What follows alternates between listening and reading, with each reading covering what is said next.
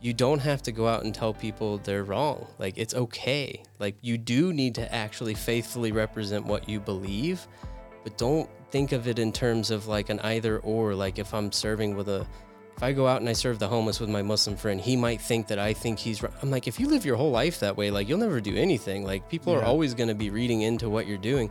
But what you do need to do is just be a faithful representation of what you believe. Live it boldly. Don't hedge on anything, and just simply be who you are for the sake of Christ and the gospel and the church. And don't think about it in terms of like, did I make sure that they understood that I think they're wrong?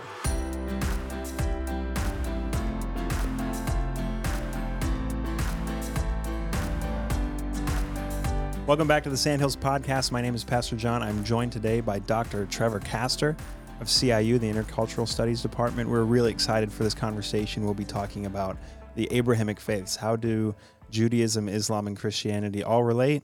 We all claim Abraham as the founder and kind of starting origin of the stories of our faith. And so this will be a great conversation. We're very excited for it. This is our season closeout. So we thank you guys for your support throughout the season. It's been awesome. We do this to help encourage your faith and your understanding of what it means to be a Christian and how to engage the world with the message of Christ. And so we're just so thankful for each of you. We thank you for your likes, your subscribes, your comments. If you're interested in what you want to see for the next season, please drop a comment. We would love to see it so we can talk about the things that you would find beneficial. So without further ado, Dr. Trevor Castor, welcome to the show. Hey, thanks. Yeah, Good absolutely. Yeah. Why don't you tell us a little bit about yourself? How did you come to faith? How did you get to CIU and teaching what you do? I came to faith when I was maybe a little late into my 16th year of life. My girlfriend at the time had become a Christian at a Pentecostal revival, the Brownsville revival in Pensacola, Florida. She was radically transformed, and I felt like at that time in my life, like, Jesus had stolen my girlfriend, and I was really upset about it, and I didn't know anything about the gospel. So eventually I got to hear the gospel through her and a number of other people, and then actually going to the Pentecostal revival myself, decided to follow Jesus. And from there, I ended up bypassing college. I didn't want to go to college. I just thought barely survived high school. The idea of spending 4 more years in school was not appealing at all. Mm-hmm. So I joined the only mission agency I could kind of find that would take anybody, which was called YWAM. Yeah. You didn't need a college degree, didn't need a degree in Bible. I used to joke you just needed a pulse and a testimony, and they would send you anywhere. So I joined YWAM, spent 7 years in YWAM, lived among Muslims in South Asia. My wife and I got married when we were 19. She's actually the girl that became a believer when I was 16. I just went back and, solid. So I just went back and asked her, would you be a missionary with me and go to YWAM? And so we ended up living in 100% Muslim country. And it wasn't until we were living there that I realized that I didn't actually know that Muslims believed in Jesus. I didn't know that Muslims were sort of obligated to read the Bible. I didn't know that they believed in the Bible. I just had all these questions that I didn't even know existed until I went and lived among Muslims. And then we came back, and I wanted to get those questions answered. So I ended up coming to CIU after like a 7-year gap year of college. Wow. So what year did you graduate from CIU? I have no idea. I don't remember. I was 25 when I started. I did the undergrad, and then I went in, I did the master's degree in Muslim studies. It's called Muslim Christian Relations now. And then the guy who was my mentor at the grad school, Dr. Warren Larson, he had like a plan, like he was going to retire, and I didn't know, like his plan was like, you're going to be my protege. And so when I graduated, I was like, man, I would love to work with this guy. And he's like, great, because I've got a plan. You're going to take over and do what I do so I can retire. And I was like, oh, yeah, I wanted to work with you, but he wanted to retire. Wow. So now we keep in contact, by phone and email and stuff. He's living in Canada, but he was running the Zwemmer Center for Muslim Studies. And I became the director of the Zwemmer Center. And they, of course, you got to do a PhD. I don't know how. My whole goal was to avoid going to college, and I ended up doing a PhD 7 years later. For the next, 16 years I was in school or whatever. But yeah, that's how I ended up here. I ended up studying about Islam, There's not like a super spiritual story behind it. I just heard there was like 1 billion Muslims in the world at the time. And I was like, yeah, they need Jesus. Like, I'm going to go tell them. I had no clue what I was doing. Like I said, didn't know even what questions to ask. Wow. And then I came back and I was like, all right, I need to understand Muslims because I'm not sure that I even know where to begin. Because I was like, we got to start with Jesus, thinking that I was going to tell them something they'd never heard. And they're like, oh, yeah, we believe in Jesus. They're like, oh, Isa. And you're like, pardon? What? So, yeah, and then I spent the next, I think I've been doing this for 13 years. So, yeah, I've been studying and working and living and doing the Muslim thing for about 20 years. Wow. That is amazing. When you're telling that story about how you just heard about that there were Muslims and you just wanted to go out and engage them, the first thing that popped into my mind was just like the very first missionaries that were like, what direction is everyone else? Okay. they just went for it. Yeah, YWAM had this very intense idea that the only missions work to be done was in the 1040 window, which is kind of an old school term at this point. And it was almost like you just need to draw, kind of a square on a map in the 10 degree and 40 degree lat long and throw a dart and see where it lands, and that's where you should go. It was very much just like, hey, there's a huge need. Who's willing to go? I wish it was more spiritual than that, but it literally was like, but you're like, there it is. There's a lot of people out there that need Jesus, and I'm just going to go tell them. And so now we're looking at, like 1.8 billion Muslims in the world, and there's been some good things that have happened, but the vast majority of Muslims still don't have any access to the gospel. But yeah. And so that brings us, you mentioned there that they had heard about things that you thought that they hadn't before, that there was the Quran mentioned things like Jesus, and Isa, as they say, and talk about the people of the book in what we would think of as the Old Testament, which brings us to this concept of what is an Abrahamic faith? What does that mean? I think people typically, when they think of the Abrahamic faiths, they think of Christianity and Judaism. Islam usually gets left out of the discussion unless you're talking to people that have worked with Muslims, but Muslims tie themselves back to Abraham as well. The lineage of Muhammad, whether it's accurate or not, goes back through Ishmael, and Ishmael is known as sort of father of the Arab world. And so Muslims and Christians and Jews all share this sort of narrative that we all come from Abraham. I mean, in reality, Muslims go back further. They would say that Adam was truly the first Muslim, that Eve was truly the first Muslim. So they wouldn't stop at Abraham. They would keep going back and saying, no, actually the creation story that we have in the Bible, it's very similar. There's a few differences, but by and large, we share a very similar story, right? God creates Adam out of dirt, and then he creates Eve out of the side of man. Then God places them in a garden and says, you can eat from any tree, but you want to avoid this one.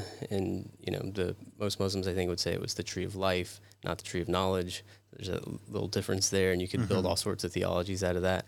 But they end up eating of the tree that God says not to eat off of. And then they realize that they're naked. God provides coverings for them, and then God places them on the earth, but it isn't in a sense of judgment. It isn't in a sense of any sort of punishment. It really is out of God's original desire to have man function as a vice regent or representative of God on the earth. Right. And so they're forgiven in the garden, and I'd never considered whether or not Adam and Eve were forgiven until a Muslim asked me that. Did God forgive Adam and Eve? I'd never even thought about that.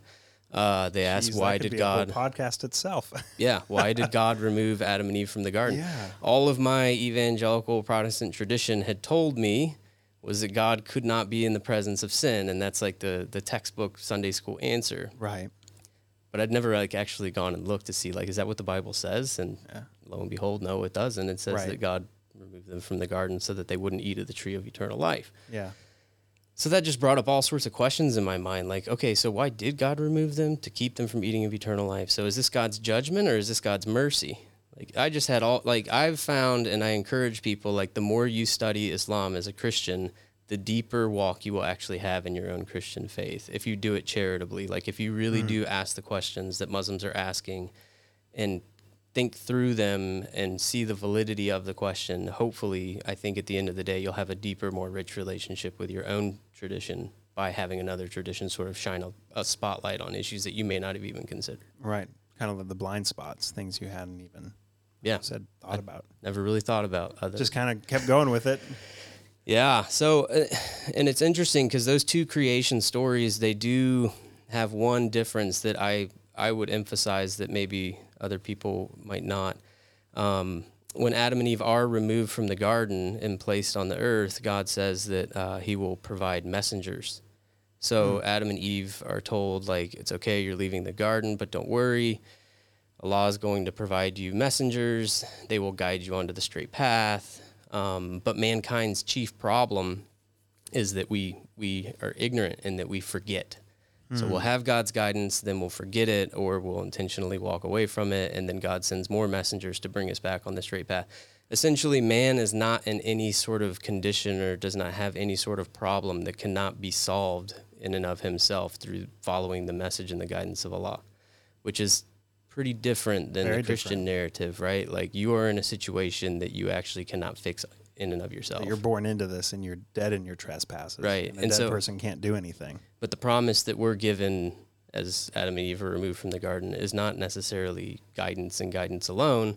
We're promised that eventually someone will come that will crush the head of the serpent, and the serpent will strike the heel of the seed of the woman, which is what scholars call the proto-evangelion, right? The first preaching of the gospel, that Christ is going to come and he is going to conquer, destroy the works of the devil, and free mankind from his bondage to the enemy. So that concept is very clear in like Genesis 3:15. It doesn't exist in Islam. It's messengers. So there is a difference in the creation narrative that already begins to sort of see how theology would part ways over the issues of atonement, need for a savior. Yeah. Because that's what I was about to ask is, at what point do they separate? Me thinking that the answer is, Ishmael and Isaac, when in reality it's the first two. It starts right there, but Ishmael and Isaac is the one that people hear a lot, and that they'll just blanket statement throw for. This is why there's so much strife and conflict, as these two brothers are at war. And so I was wondering, like, what perspective does that play into it, and that understanding of two different brothers and lineages play into the story as well? I was teaching at a church, and I just asked, there's like, I think at that point there's like 1.5 billion Muslims in the world. Why are they not being won for the gospel? Like, what are the issues? What are the barriers? What's keeping people from hearing the gospel? And this guy like literally shouts with great passion from the back, because the children of Isaac will never share their inheritance with the children of Ishmael. And I'm like, okay, we're definitely changing course at this point. Like, I have to address this. Like, he's bringing up this passage out of Galatians that Paul specifically says, now this is a metaphor. right off the bat. And he talks about, like, there's children of the slave and there's children of the law. And the irony behind all of this is, when you look at Galatians, even though that it's a metaphor, he was suggesting that this was about Arabs and Muslims, or Muslims and Christians. Yeah. And I was like, you do realize this has to do with, like, the Judaizers, those who refused to let go of the law and the covenant of law and the under covenant of grace. Like, the irony here is that he had read Muslims into the Bible, right? When it wasn't there. There was no Islam, there was no Muhammad yet. He was reading Muslims into the Bible. This is what Paul meant. And the irony was, like, this is actually about more Jews and Christians. I mean, that's anachronistic to say that, because there isn't Jews and Christians at this point. It's like those of the law and those of the covenant of grace. So it was just really ironic. And I just thought, man, how many people are reading really weird things into the Bible because they're looking at it through their own sort of lens? And that's what got read back in, right? Even the prophecy about Ishmael, they'll read back into, like, oh, this must be about Muhammad. And they'll interpret that prophecy in a really weird way. Like, he's a wild donkey of a man. And I'm like, is that a curse? Sounds like a blessing if you're born into bondage. If you're a donkey in the Bible, it's a good thing. Maybe not today. Right. Maybe if I called somebody a donkey, especially if I use the King James version of the word, people wouldn't think of it as a good thing. But the reality is that was a blessing, in Scripture. So I think that's what ends up happening is people frame everything in the 21st century through sort of looking at a biblical lens and then trying to see Islam and Christianity through this biblical lens. And I'm like, they didn't exist. They didn't coexist at that point. and it's a really weird reading of Scripture, but it's happening. I mean, you just go on the internet. There's all sorts of sermons out there that are very bizarre about Muslims. I just read straight into it. Oh, yeah. Yeah. So anyway, I think the stories have a lot of overlap. There's a lot in common. There's definitely some issues that have to be sort of worked out, and seeing where do we differ and how do we continue to I mean, I think it's important, like, we get along, we view each other charitably. If you look at half of the world claiming to either be Christian or Muslim, the fact that they interact well together is a pretty big deal. Yeah. It's half the world's population, so we need to think about how we interact. We can't just sort of sit on two sides of a road and like throw rocks at each other and say we're right and you're wrong. And that, I don't know that that's really helpful. And I don't know that Christians that do that are necessarily doing their best to live peaceably with people. It's more like, I'm trying to prove myself right by making you wrong. My contention is, I don't need to prove Islam wrong, right, at all. That's not my goal in life. I don't need to make Muhammad look bad to make Jesus look good, like Jesus looks great all on his own. I want to learn what Muslims think about Muhammad, not what I think about Muhammad. So it's just a different approach, I guess. Yeah. So as we go into this conversation and Christianity and Islam and Judaism, we'll dive into Islam first specifically and then into Judaism. But what's one thing before we dive into Islam that you would want listeners to keep in mind as we have this conversation? Probably that Muslims are people first and Muslims second. Like, we tend to frame people through sort of a religious identity and to think in terms of all, Islam teaches. And I'm like, Islam isn't actually a thing. Like, people believe, right? And people interpret. You can't say things like Islam teaches. Like, the Islamic faith is incredibly diverse, equally diverse as Christianity.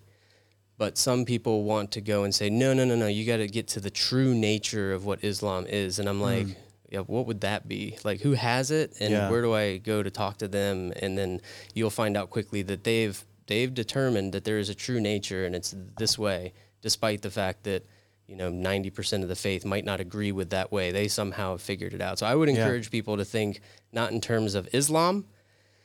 If you must think in terms of Islam, think in terms of Islams. There's multiple Islams out there. But I would encourage people to think in terms of Muslim. Like, there's lots of Muslims who all believe different things. Some things they hold in common, many things they hold in difference. And so what does the Muslim that is my neighbor or my friend believe, rather than what do I think they believe? Because I read this one article online by this guy who was explaining the true nature of Islam. Yeah.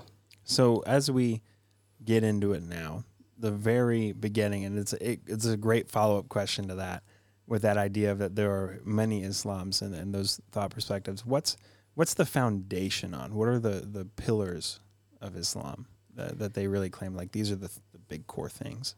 It depends who you ask. I mean, you can go on Wikipedia and look up 5 pillars of Islam. Chances are, like, 99% of the time, they're right. Somebody might go in there and, like, put an odd pillar in there on occasion. It gets corrected really quickly. But, like, you can go and look. These are the 5 pillars, the basic sort of practices that every Muslim should engage in. But and then you've got principles of faith.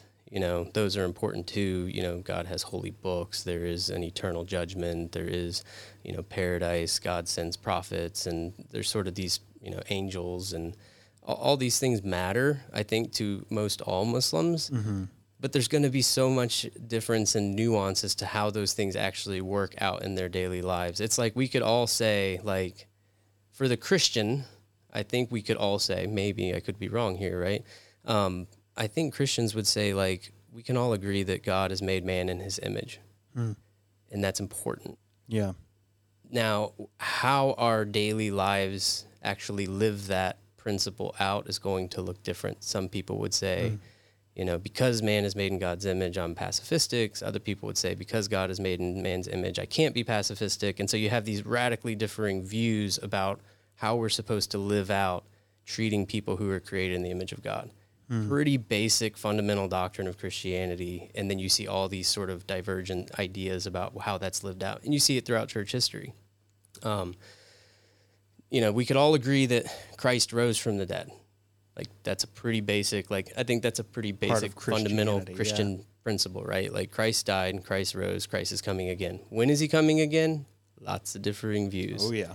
What happened when he died? Lots of differing views. Like what impact did his death actually have on all of humanity or parts of humanity or only a few people in humanity? Like lots of differing views. What does his resurrection mean? Lots of differing views. We can all agree he died, he rose, he's coming again. How those things get worked out into people's practical daily lives and theological doctrines and perspectives is going to be different across the globe, across history. So Muslims have the same issues, right? Like Muhammad's like a key factor. Which Muhammad, though? Like Muhammad can take on sort of many different character traits depending on the Muslim you're talking to. Some Muslim might emphasize this aspect of his life, another Muslim might emphasize this aspect of his life. But I think Muhammad's kind of like a common, like that's a given. And the Quran, of course, would be another one. Muhammad didn't write the Quran. It's a book that he was essentially the mouthpiece for. It was given by Allah through the angel Gabriel to Muhammad, and then later written down by people as oral tradition. But even the Quran, people would say, well, yeah, but you got to get to the core of the religion, which is the Quran. And I'm like, okay, like, so who has the authoritative interpretation? Like, who's that person? And of course, they've got their person they've picked. Like, this is the true Muslim. And I'm going, you do realize that, like, a bunch of other Muslims would disagree with that guy. Right. Like, that's not the representation of the faith. So I think at that point, you just have to acknowledge that there's an incredible amount of diversity, just as much as in Christianity, and viewing people through a lens of charity, wanting to understand them, not sort of helping yourself to agree with whatever it is that you already believe about what real Islam is helpful. And I think I love what you said earlier, where it's the idea of being charitable with one another's faith. Because, you walk in the Christian life and you don't even realize that you have those things existing within your own faith mindset, that there are these differing perspectives within Christianity. And you just kind of don't think about it and you're like, we're all good. But then as soon as another faith has the same issues, you're like, see, gotcha. Yeah. But it's the same concepts falling out. And that's the interesting thing, too, is that for every theological controversy that Christianity has tried to work out over 2 millennia, like Muslims have dealt with the same things. Like is God immutable? Is he changeable? Or is God active in time and space? Is man sinful? And if so, how much? Does man have free will, or is God's sovereignty override his? Like all these debates that are in Christianity, Muslims have had over the same amount of time. Yeah, and it's created an incredible, diverse community of interpreters. Yeah, absolutely. And as we talk about that concept of a diverse community, how does that community engage with one another with a common culture, but also differing theologies? Yeah, I mean, I don't know that you could say there's a common culture. I mean, Islam stretches all the way from Indonesia, right, up all the way through Asia into the Middle East and then even over into the United States. The diaspora communities and the amount of migration movements has shifted, theological perspectives to cultural perspectives. I mean, culture is incredibly fluid. There isn't like, even when people use the terms like there's an Arab culture, it's different depending on where you are in the Arab world, right? There may be some commonality, but the reality is even youth culture within the Arab world is very different than maybe the previous generation's culture. Like, it's constantly shifting. So I think the commonality may be like kind of, if you're asking like what's the lowest common denominator that draws the Muslim world together, I would say, love for the Prophet Muhammad, and respect for his mission in the Quran, and maybe in a negative sense, the injustice that's been done to the Palestinians with the establishment of Israel in 1948 and the illegal settlements. Like most Muslims have a great deal of sense that this was unjust, and sort of mutual support for the Palestinian cause can be a very cohesive factor for any Muslim across any place. Yeah. And then another negative one might be mutual frustration with the United States and foreign policy. Yeah, and that just goes kind of, we're seeing it today with Afghanistan, right? Like this will become propaganda for the recruitment of Muslim radicals over time. It just inevitably will be, and that continues to happen time and time again where, either you create the us them narrative where us comes with the clear defining of who them is, and that can be something that it draws Muslims together. But not to say that every Muslim has a frustration towards the United States. Many Muslims love the United States, particularly Muslims that live here, Muslims that have encountered, American soldiers that have been very kind to them and blessed them in many ways. But for the radical sects, the more antagonistic Muslims, sort of a mutual frustration or even dislike of the West can be a cohesive factor. So how does the historical perspectives of Islam play into modern outworkings of Islam? Because you think of the Ottoman Empire that people grew up learning about, and then you think of the caliphs before that were in the Middle East and North Africa and Spain. How do those histories and the incredible inventions and scientific progress in geometry and the sciences, how does that history inform the outworkings of engagement today? It depends. For some Muslims, it's important in the idea of restoration of the caliphate that was abolished in 1924, especially for groups like ISIS, Al-Qaeda, maybe even the Taliban might have some ideas about what a new Islamic caliphate would look like, having Afghanistan as a new Islamic emirate. But that's not the norm for most Muslims. Most Muslims are thinking about, like, how do I get my kid into a good college? How do I make sure that my daughter or my son marries somebody that's going to be a good fit with our family? And that's kind of the funny thing. I almost think about it in terms of like Christianity. Like we have, right? We have the Holy Spirit like living within us. And most Christians on a daily basis, like their daily concerns are not religious in nature. Like they're just kind of like, how am I going to, make sure that my kid does well on this exam, or how am I going to pay this bill? Pay this bill. Like we're not overtly theologically minded all the time. And neither are Muslims. Most Muslims are, that's why I say it's important to think of them as just people, right? People first and happen to be Muslim. But those that are really motivated by sort of a resurgence of the past, seeing the Ottoman Empire, seeing the great Islamic movements of intellectualism that happened in Syria and Baghdad, like in the 9th and 10th century, they will use those ideas to say, like, there needs to be a revival that we've been sort of pushed down, and now it's time to raise up again. But it's not a large percentage of the Muslim community. Like, I don't think I know many Muslims that are even aware of that history, that's the thing that they're thinking about all the time. It's kind of like Christians, like, we're not thinking about, like, North Africa and the history of Christianity and these sort of great kingdoms of North Africa. Like, it's not in our mind. Most people aren't reading Augustine on the weekends. Like, you might. I don't know. You might. You're a CIU grad. So in that sense, some Muslims are really impacted by it, and it kind of gives them a daily sense of like purpose and being. But I don't think that's the majority. I don't think there's a major clash of civilizations going on. I think most Muslims, if you sat down and said, so how does this history impact your life? They would be like, I'm just trying to get by. Like, it's not my world.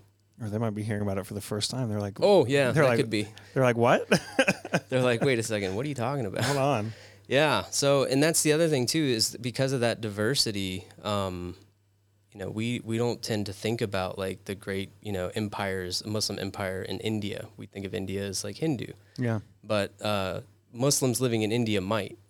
And if they are, it might be because they currently feel like the rise of Hindu nationalism, the rallying cry may become Islam. So sometimes our own attempts to minimize people's religious faith might actually increase a religious identity that wasn't previously there. And the thing that might be driving it might be political, might have nothing to do with religion, but religion's like a really, really good thing that you can draw people around, create a cohesive sense of identity, and then get people to act out on that. I mean, as Blaise Pascal that said, like, people will definitely commit murder, but if you give them a religious reason, all the more will they do it. And he wasn't talking about Muslims, he's talking about anyone. Yeah. So it's like, if you can give people a religious motivation for doing something, it's a pretty good motivator. So Muslims aren't the only ones guilty of this. Christians have done it. Yeah. Every major religion in the world at some point in time has used violence as a means to sort of gather everybody around a popular idea that Right. might not have had anything to do with religion. You see that a ton in the Reformation for like 200-300 years. Okay, of so just fighting each other. that's a good point. Like the most violent years might be, right, the years of the Reformation. So if you think about Islam currently sort of in this space of like Reformation, you're seeing sort of the traditional schools of law break down. You're seeing sort of the regional areas where the schools of law are implemented become sort of more transnational. There's a lot more sort of cross-pollination of ideas. You've got like YouTube preachers out there. You've got a guy claiming to be the caliphate with absolutely no support from the Muslim world. Like all these things are happening, and there's like splinter movements happening, and nobody's really sure like who are the Muslims. Yeah. I mean, that sounds a lot like the Reformation, right? Like you've got Right. these splinter groups. Interesting story if you just have time to go one day look. I think I wrote an article about it. The radical Anabaptist movement of Munster, where a guy like shows up, determines like everybody has to have, you know, believer's baptism, or you have to leave the city or be killed. And I'm like, I've heard these options before. Like you have to either submit, you know, Do this the way that I think it should be done. To kill. Yeah. And this city of Munster just sort of like falls apart, and they basically can't get food, and everybody's starving inside. Some people leave, some people are killed, but this guy's like having visions and dreams about how he's the new prophet David, and he's to rule the city of Munster. This is the new ushering in the kingdom. I mean, this is the sort of stuff that was happening when you have the legitimate internal reformation. You're always going to have sort of like splinter groups that go out. Yeah. And we have to be careful that we don't make those the norms. Like that Right. wasn't the norm of Anabaptist theology. That was a Right. really weird, like city of Munster. What was this guy doing? You know, him and his buddy, they're very strange ideas. So I think about that with the Muslim world, like they are going through some internal reformation. There is jockeying of position. Unfortunately, it's also tied to, similar to the Reformation, like nation states and power. And so you have all these splinter groups, and I think we just have to be really careful that we don't start making the conclusion, not being of the Muslim community, what Islam really is and who are the right ones. Like, I wouldn't want non-Christians telling me who the real Christians are. Right. Like that just doesn't feel like you don't even understand the community. You don't even know the community. You read a few angry blogs, and now you think you know all of, you know, what Christians are. So real simple, like third grade theology, like do unto others mentality. Like, I don't think it's my place to tell the Muslim community what the Muslim community is. I want to hear from them and hear as many voices as I can. I think that's the perfect way to wrap up that conversation on Islam, because I think that just goes back to that core that we talked about at the very beginning, where it's let's engage the people as people.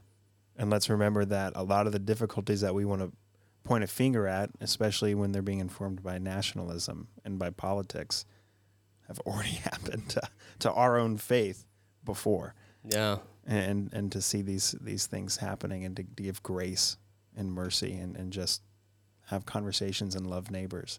Yeah. So now jumping into the Judaism side of the conversation, and into that vein of Abrahamic faith, I was wondering, what's something that you think listeners should keep in mind as we talk now about the Judaism Abrahamic faith? I'm probably not the best person to ask. I don't know a lot. I could tell you what like the Abrahamic faith in Judaism looks like in relationship to Islam, but I don't know a lot about Judaism other than from that sort of lens of Christianity and that lens of Islam. Yeah. But Steve Johnson would be a good person to ask about Judaism. I think the important thing to recognize from a Muslim perspective, Sure. is that there can be a lot of frustration with the sort of modern movements towards Zionism, and there's a lot of frustration by a lot of Muslims towards evangelical support of Zionism. Muslims, I think, and as a whole, are not anti-Semitic, but there definitely are some anti-Semitic Muslims, for sure, that are having a hard time separating the idea of like Jews and Israel. But the shift from Judaism, from being a spirituality into a nation state and sort of a political idea, I think is really important to realize that many Muslims and Jews have gotten along for a very long time. And there are Jews living under the protection of Muslim communities that have been safe for a very long time. Mm-hmm. But when that idea of Judaism and Palestine and Israel all gets tied together and there's no clear sort of defining mark, that's when it can just get really ugly. And I think most people on the ground, like most Jews, most Muslims, most Christians, they know something is going on that's beyond their control, and they want like I said, their kids to grow up and have good educations, like their kids to be have access to like healthcare and things like that.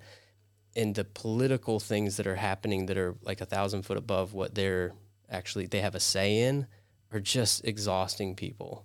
And so as far as Judaism goes, every Muslim, as far as I can understand, has to believe in Moses, in the Torah. I mean, it's written in the Quran that God revealed the Torah, right? And it's called the Torah, and Muslims should look to it and understand like what God revealed to the prophets from before, including Moses, Abraham, Isaac, Jacob, Ishmael. All these prophets exist within Islam. But I think sort of the modern us-them narratives often pits Muslims and Jews against each other, and that's really unfortunate because I think before these political things were happening, Muslims and Jews were, by and large, getting along quite well. Right. Not always. Jews and Christians weren't always getting along well. I mean, the anti-Semitism that exists within Christianity is horrific. Absolutely. So I think there's this sense of there has to be, and there is some movement towards this, there has to be the ability for Jews, Muslims, and Christians to sit down together and talk and learn from one another and value each other's input. It's not to suggest that we're all going to sit down and sing Kumbaya and say everyone is right and no one, there's, multiple truths or anything like that. That's not what I'm saying. What I'm saying is that there is value to me sitting down and hearing what someone else believes to be true. And it doesn't have to be a threat to what I believe to be true. It is possible for us to sit down and recognize that we both think we're right. And ultimately, neither one of us are going to know with certainty who was right until the day when Christ reveals, right? Or the Muslim would say the day when Jesus returns, because they do believe in a return of Jesus. They don't believe he wasn't crucified and resurrected, but he will return. Only then are we going to be able to know, right? Like Right. God is going to reveal, like, okay, and chances are Christians have some things wrong. Chances are Muslims have some things wrong. Chances are Jews have some things wrong. What we know for sure is what we do know, we know in part, but we have this hope that the Holy Spirit helps us along, helps us to understand, and we have this hope that Christ is ultimately, for me, I mean, he is the best representation of what God is like, right? He is the divine, he is fully God. He is God incarnate, and the fullness of deity dwells in Christ. So the life of Jesus, the teachings of Jesus, the words of Christ are the thing that like get me up in the morning and thing I think about before I go to bed. But that would not hinder me from sitting with a Muslim who says, listen, I don't believe he was divine. I mean, I wouldn't be like, oh, we can't talk together now. Like, Yeah. I would want to know, like, well, tell me what you do know about Jesus. So I don't know what to say about Judaism other than to say that I think the Jews have suffered time and time again. They've been used as the scapegoat throughout world history, largely by the Christians. Maybe I think maybe even more so than the Muslims. Yeah. And there needs to be some real sense of like corporate repentance on behalf of all three faiths and the ways that they've treated each other over the years. And there needs to be a new generation that comes up and says, listen, I'm not trying to convince you that I'm right and you're wrong. I want to live faithfully. Like I, as a Christian, want to live faithfully for the sake of the gospel, faithfully represent Christ as he's revealed in Scripture and as church tradition. Like I don't want to go outside of orthodoxy in front of my Muslim friends in hopes that ultimately the only one that can reveal truth, being God himself, the Holy Spirit, would transform their hearts. Yeah. But I'm not going to like sort of dust off my feet if a Muslim doesn't like, okay, we're not friends now. Like that just seems wrong. One of the things that I've always been fascinated about when we talk about these Abrahamic faiths, that we all have that Christianity, Judaism, Islam, all trace that line back. And look at this, one of these very common points. And then we have Messianic Judaism and we have Christianity. Is there, because I had remembered hearing about this concept of like almost Messianic Islam, with the idea of Jesus and Esau, and I was wondering if there is an allotment for Judaism, would there be an allotment for Islam at all? Yeah, it depends who you ask. It would be something that's often referred to as the insider movement. The idea, you'll see people draw it like in sort of diagrams. They'll say that ultimately what we're about, and they'll put at the center of the diagram, they'll say, we're about the kingdom of God.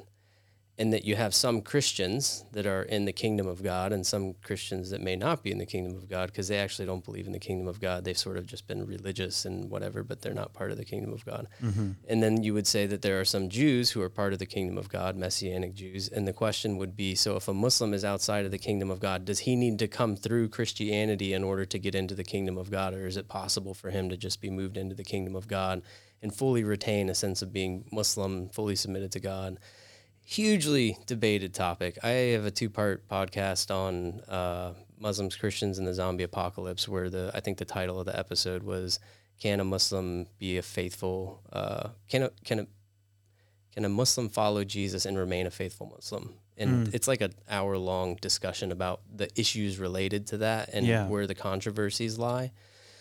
But that's the concept, like this idea of a Messianic Muslim is, can they come into the kingdom of God and bypass sort of the idea of Christianity? Is there sort of a bigger idea that they can participate in? And it's hugely controversial. Yeah.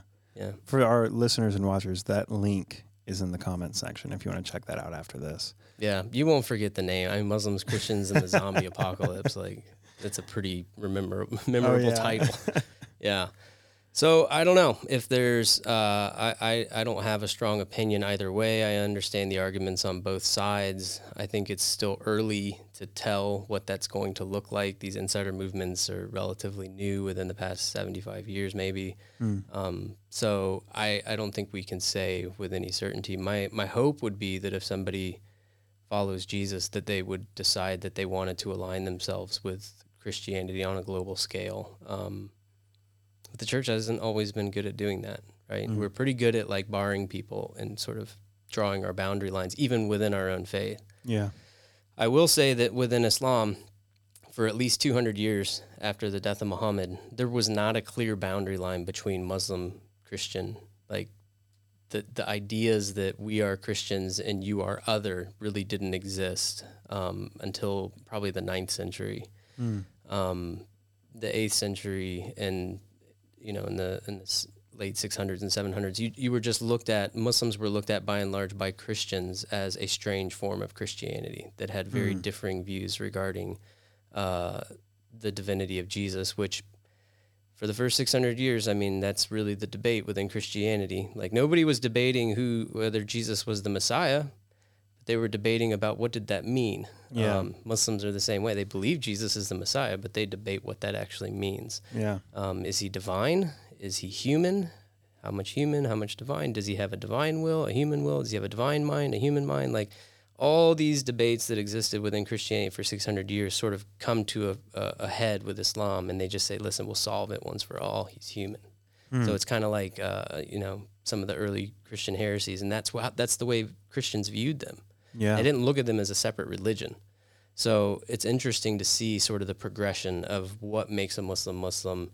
How do they begin to sort of self-define themselves? It's kind of like looking at Christianity for the first 100 years. Like it wasn't looked at as like opposite of Judaism. It was simply a movement within Judaism, right? Like a movement of the Messiah and the kingdom of God. And I think it's probably more so the early Jews that were like, you guys are different. Like, so the Romans are like, what? Yeah. And they start calling them Christians, which I think was most likely a pejorative term. So Muslims aren't even called Muslims for the first 100 years. They're called Hagarenes or Mohammedans or just the Arabs. Yeah. So there isn't this defining term of like, you guys are different than us. It was more like, you guys believe some things that are different than we do, but we still share the same belief in God, and we share the belief in that Jesus is the Messiah. And then it's later that these things become like super clearly defined differences. Yeah. That is fascinating. I mean, that was one of the things that I remember studying in history of global Christianity, is you see these early heretics of the Christian faith, and they're exiled instead of killed, but they're exiled to that part of the world, and you see their theology defining a lot of the theology of the East. and talking about those things. I'm like, that's fascinating. Yeah. Those conversations just kind of kept happening. And it's funny now to look back because I think most people are unwilling to even suggest that who was defined as a heretic. Like we have writings now, we're able to look back and go, this might have been a political move. It sounds to me like Jacob actually believed the things that, the Chalcedonian Creed was saying, and that he was really kind of set up. Or I'm not sure that Nestorius was as Nestorian as he was made out to be. Right. And that was like a negative term. And now we look at it as Eastern Christianity. So I think we've learned a lot of our own infighting and realized that maybe there was more going on that met the eye. I think we have to at least assume that Muslims are experiencing the same thing. And it would be terrible for us to kind of from the outside in say, we know who the right ones are and you guys don't know. Like we have to stop doing that. Absolutely. This has been an incredible conversation. This is awesome. I've always loved, I had classes with you, being challenged by these perspectives of looking further into our own history and recognizing the grace that we need even for ourselves. And to now, in our perspective, have an opportunity to give grace to another group of people going through similar situations. Absolutely. And be a faithful witness to who you believe Christ to be.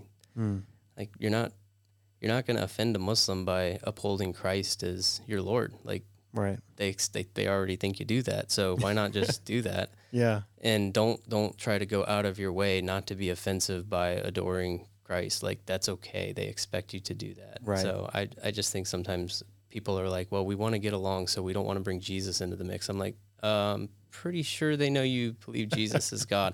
In fact, they might actually misunderstand some of the ways in which you actually believe. So you should talk about it. Like, let's not look for lowest common denominator. Like you believe in God, we believe in God, so we're good. Like, let's just not fight. Like, no, sit down with people and actually ask them and be faithful to what you believe. Don't pull back. Don't hedge on things that are like part of the Orthodox tradition. Like it's important. Yeah, absolutely. Yeah. Explain the Trinity. Go with the creed. This is what I believe. Like, don't just say, I'm going to avoid the Trinity. Like, no, it's okay. Talk about it, yeah. Chances are they don't know what you believe. Talk about it. Now, if the reality is you don't know what you believe when it comes to the Trinity, probably don't want to talk about it. Like, probably look it up. Do a little homework. Stick to a creed. Memorize one of those creeds and just go with that. They're like, explain the Trinity. Like, we believe in one God, the Father. Just start quoting it. Don't go out on a limb and try to come up with an analogy that makes sense to you, but is ultimately going to be heresy somewhere along the line. I've figured it out in this 1 second of thought. Right. Not a good idea. So as we close the conversation on these things, if you could say one thing to every a Jewish or Muslim person wondering about Christianity, what would you say to them? I'd say sorry. I'm sorry the people of Christ have not always represented Christ. That was his intention, right? That we would be the body of Christ, that we would live in harmony, and that we would draw people to himself through our great love for each other and our great love for those who are not yet part of the kingdom. And we've not done that well. It's really sad when you have to tell somebody like, hey, just look at Jesus, don't look at his people. Like, when we're supposed to actually be like probably the hands and feet of Jesus to the people, but we're having to like make excuses for ourselves all the time. I wish that we could understand how important it is for the church to remain faithful to the gospel, to love others well, to seek first and foremost the kingdom of God and not any other kingdom ideology that we might have, and that we would ultimately be Jesus to people, and that they might in turn respond and say, man, if that's what Jesus is like, I want to follow him. I feel like so many people are saying like, if that's what Jesus is like, I want nothing to do with him. And that's just, I feel bad about that. Yeah. And if you could say one thing to every Christian who's wondering about Judaism or Islam, what would you say?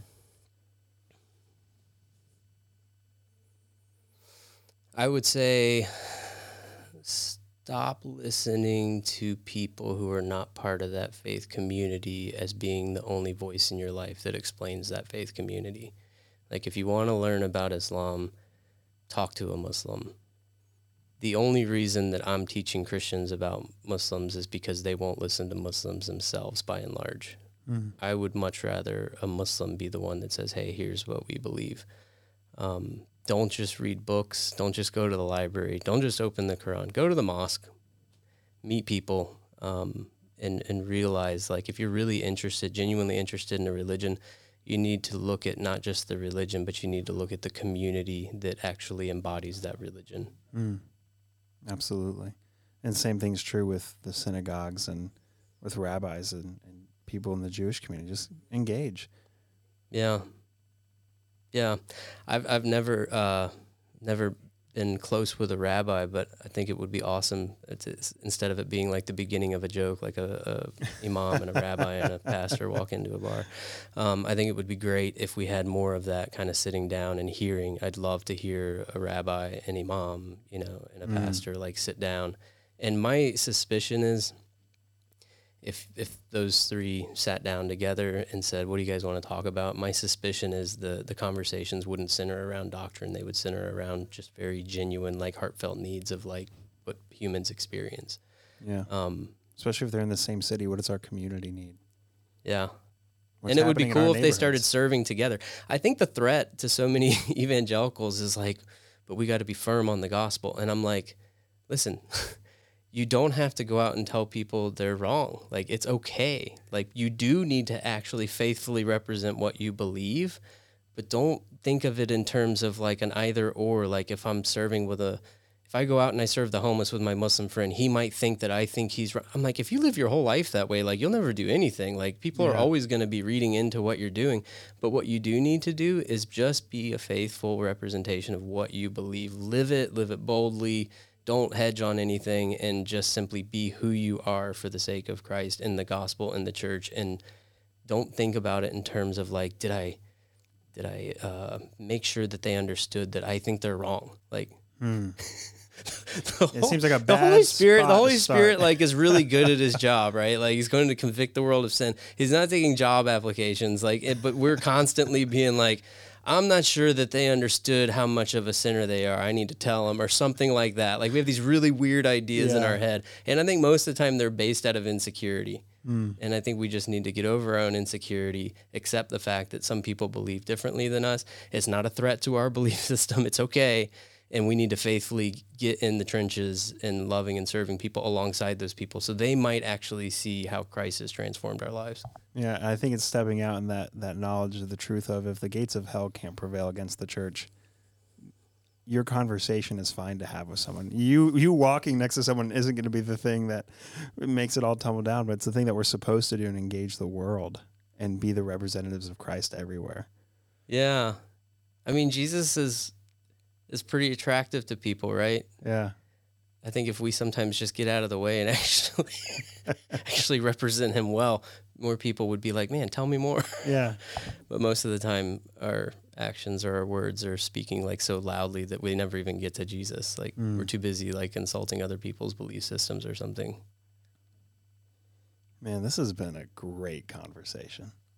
Thank you so much for taking the time to sit down with us and talk about these things. Yeah, I hope it's helpful to your listeners. I hope so too. Yeah. It's been helpful to me, so that's one at least. Okay, well, then it's worth it. Hopefully it's helpful to your cameraman. I don't know. Yeah, here we go. Sean's like, yeah, this is good At least stuff. 2 people is helpful for. I mean, it's, that's good. There we go. That's how you start, right? Yeah. Well, thank you guys so much for tuning in. We appreciate you guys throughout this season. It's been a joy to produce this podcast and to continue producing it. If you want to hear about something, please drop it in the comments section so that we can continue to produce material that is beneficial to your walk and your life with Christ. Thank you so much for an excellent second season, and we look forward to seeing you next time. Hope you have a great day.